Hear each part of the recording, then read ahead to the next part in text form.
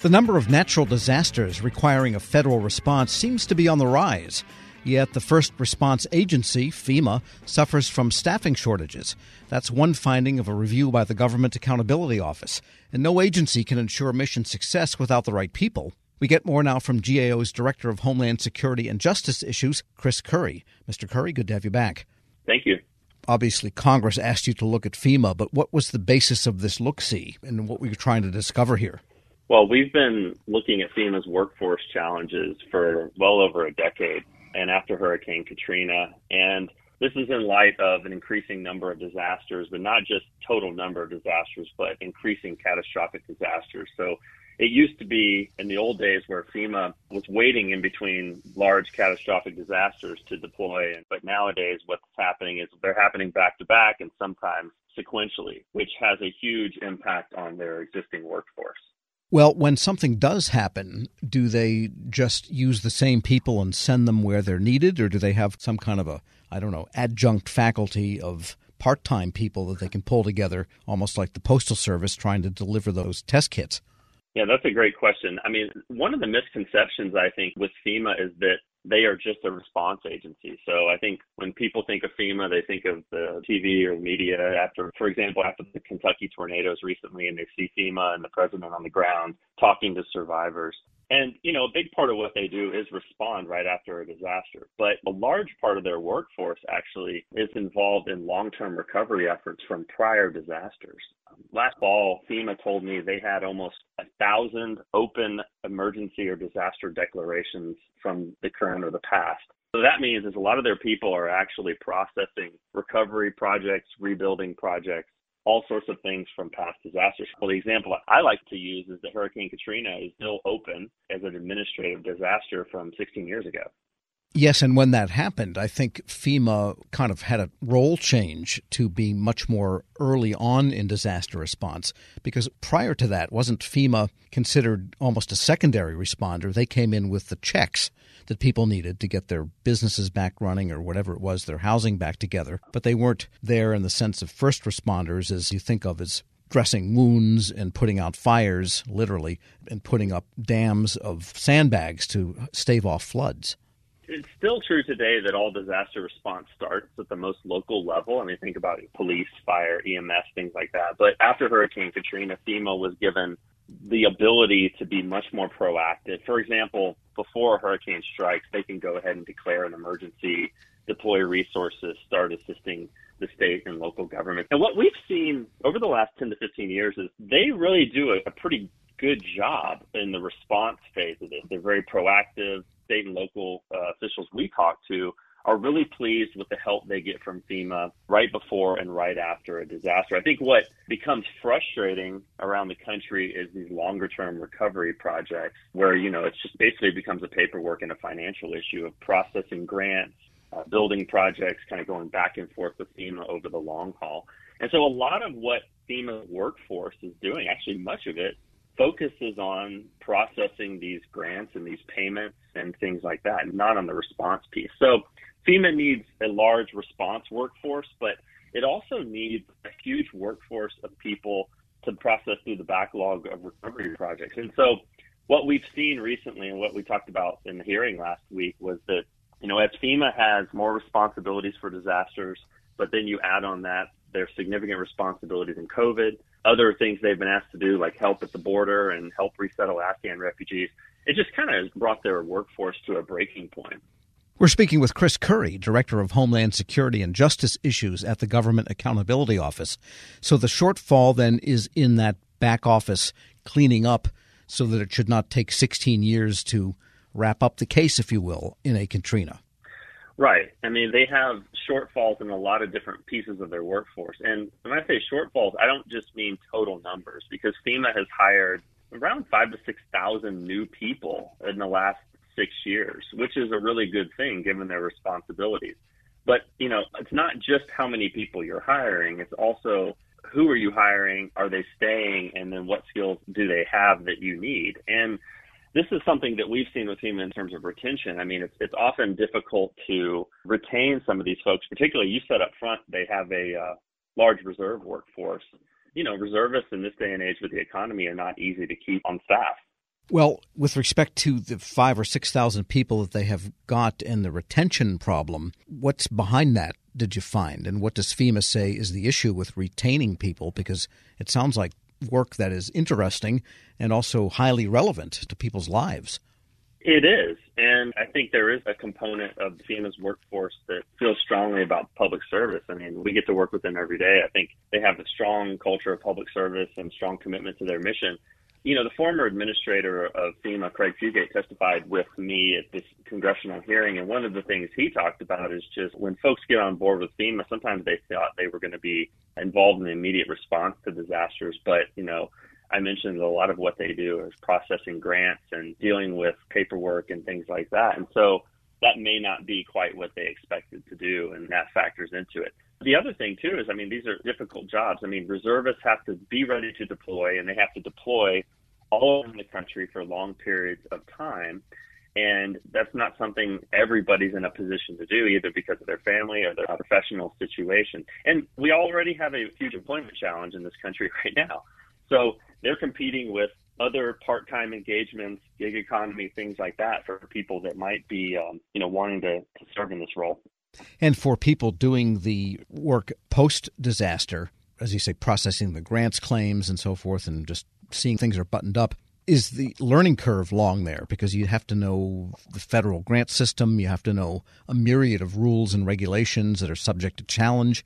You have to know federal finance. It seemed like it's pretty specialized knowledge that would not ordinarily devolve to someone in a couple of weeks after joining. Yes, that's a great point. And training and qualification has been another challenge that we've pointed out. In fact, when we went out throughout the country and talked to FEMA field leaders, these are the folks that are responsible for leading disaster response and recovery throughout the country. They said that FEMA's qualification and training processes are really not keeping pace with the needs. And it's exacerbated when you hire lots of new people because, like you said, these programs are very technical. They require a lot of experience. And so field leaders had told us that, oftentimes people would be deployed for a certain position or a certain responsibility, and it turns out they didn't really have the skills necessary to do that. So FEMA has a system they call FQS, the FEMA qualification system, to try to base those skills and training abilities and then deploy people as needed. And over the years, there have just been a number of challenges with that system being able to keep up with the needs in the field. And then you add on top of that just the number of sequential or parallel disasters going on in this country, and it just gets almost unmanageable. Like I said, it used to be that there would be a disaster, FEMA folks would go home, they'd have a chance to recoup, the agency would have a chance to reorganize and then get ready for the next hurricane season. That's just not the case anymore. Every day is disaster season now at FEMA. So it's just compounded over the years. And one of the things we talked about at the hearing, and the former administrator did as well, is just the need to try to transform the workforce to meet what we expect it as a country to do in this day and age. So if you boiled it down to the hard nut of the problem, it's training and education of the people they hire. And then presumably if they're better at what they're doing quicker, they'll stay longer? That's part of it. I think it's everything. I mean, on the front end, it's hiring. I mean, how do we make these jobs attractive and get the people you want in them with the skills? And then once they're in the door, how do you get them trained and qualified as quickly as possible? Because we found in the past that a lot of times reservists, they're deployed, and because they can't actually be paid unless they are working an active disaster, that they're doing training and development on the disaster site. And that's probably not the best environment for training and development. So, I think we need to look at flexibilities and authorities that allow FEMA, similar to what the military does, allow them to train and develop their folks, possibly, look at protections for them with their other jobs they may have if they are reservists or part-time employees. And all of this is going to feed into retention as well. I mean, if this works well and you get them on board, then you're more likely to retain them, which means you're more likely to retain the experienced people and you don't have to focus so much on training. So it's the whole picture, and it's kind of a big cycle, but we need to look at all of it. And, of course, you mentioned Craig Fugate testified. Does the current FEMA management recognize this problem and kind of agree with what you're recommending?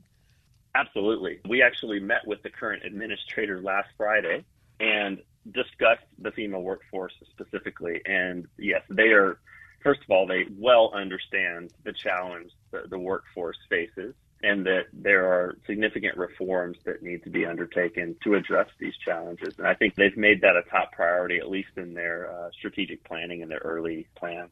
Chris Curry is Director of Homeland Security and Justice Issues at the Government Accountability Office. Thanks so much. Thank you, Tom. We'll post this interview along with a link to his report at federalnewsnetwork.com/Federal Drive. Hear the Federal Drive on your schedule. Subscribe at Podcast One or wherever you get your shows. Hello and welcome to the Lessons in Leadership podcast. I'm your host, Shane Canfield, CEO of WEPA, and today I'm thrilled to be joined by Melissa Bradley, the founder and managing partner at 1863 Ventures, an investment company focused on bridging entrepreneurship and racial equity, and accelerating new majority entrepreneurs from high potential to high growth.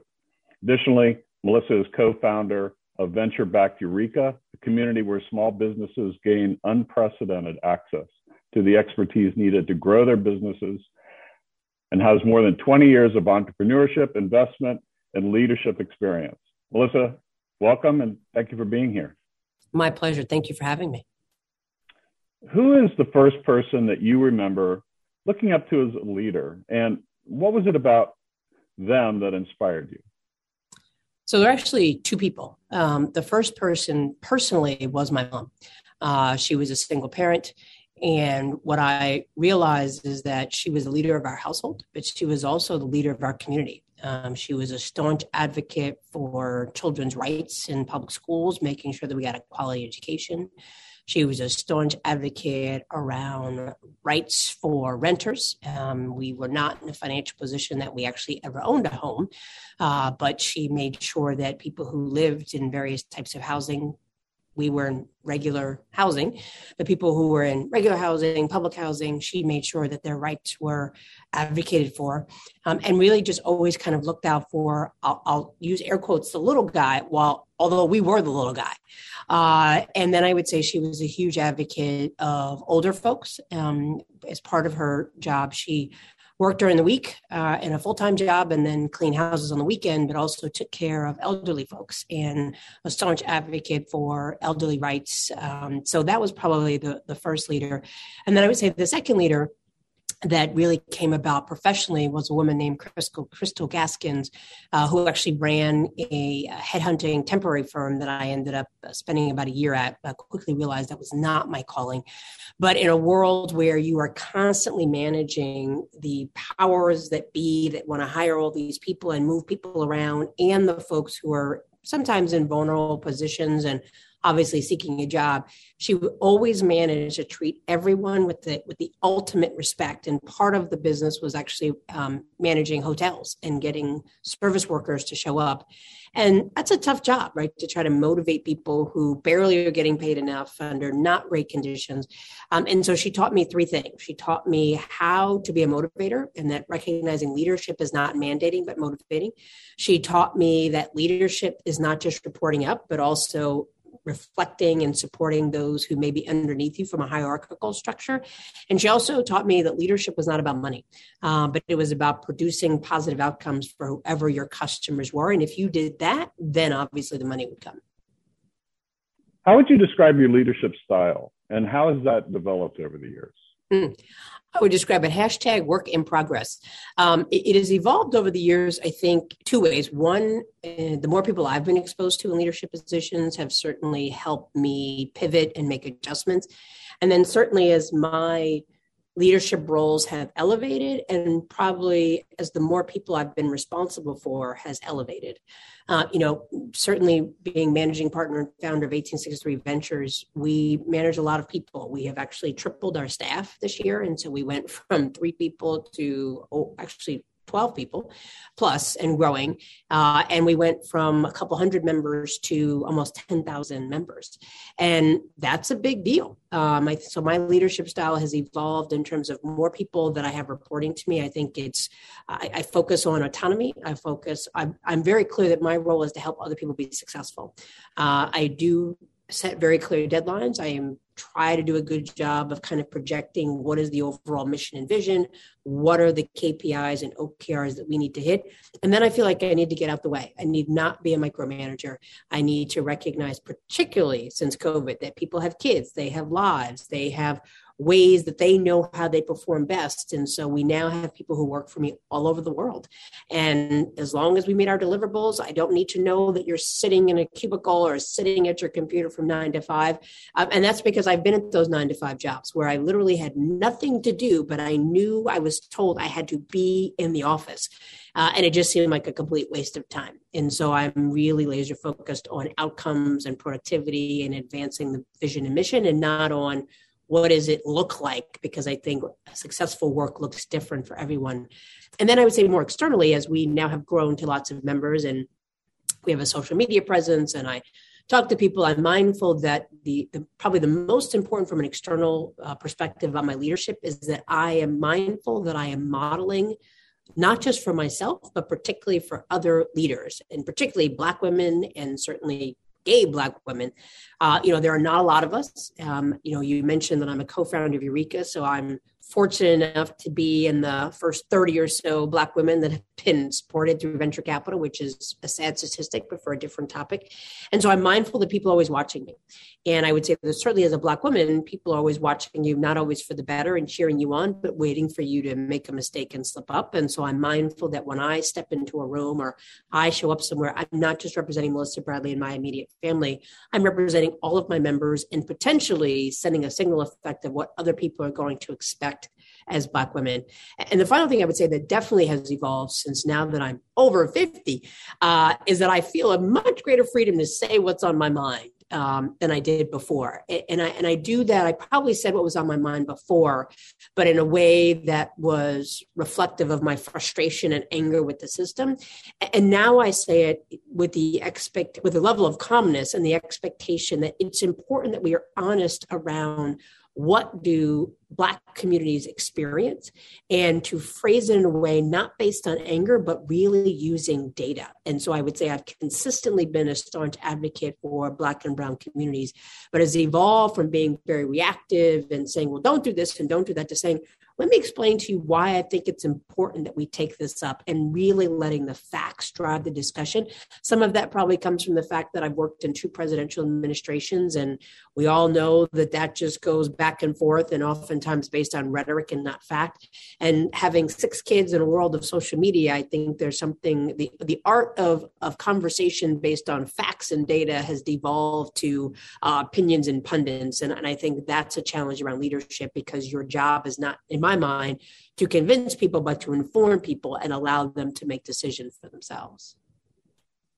I saw you on a post with a Washington Post interview, and you were amazing. And it's interesting to listen to you describe what you just said, because I could see all of that reflected in how you responded there. And make one other quick comment about, as a company grows, WEPA is growing as well. And you are so spot on. We have, as leaders, we have to let go and trust those people that work for us and empower them to do their job, and then let them roll. And that's not always easy. Grab a 30-day free trial of Live by Live Plus, and you'll get unlimited skips, commercial-free music, and all of the podcasts and live streaming events you can handle. Visit livexlive.com/podcast1 to learn more and start your free trial.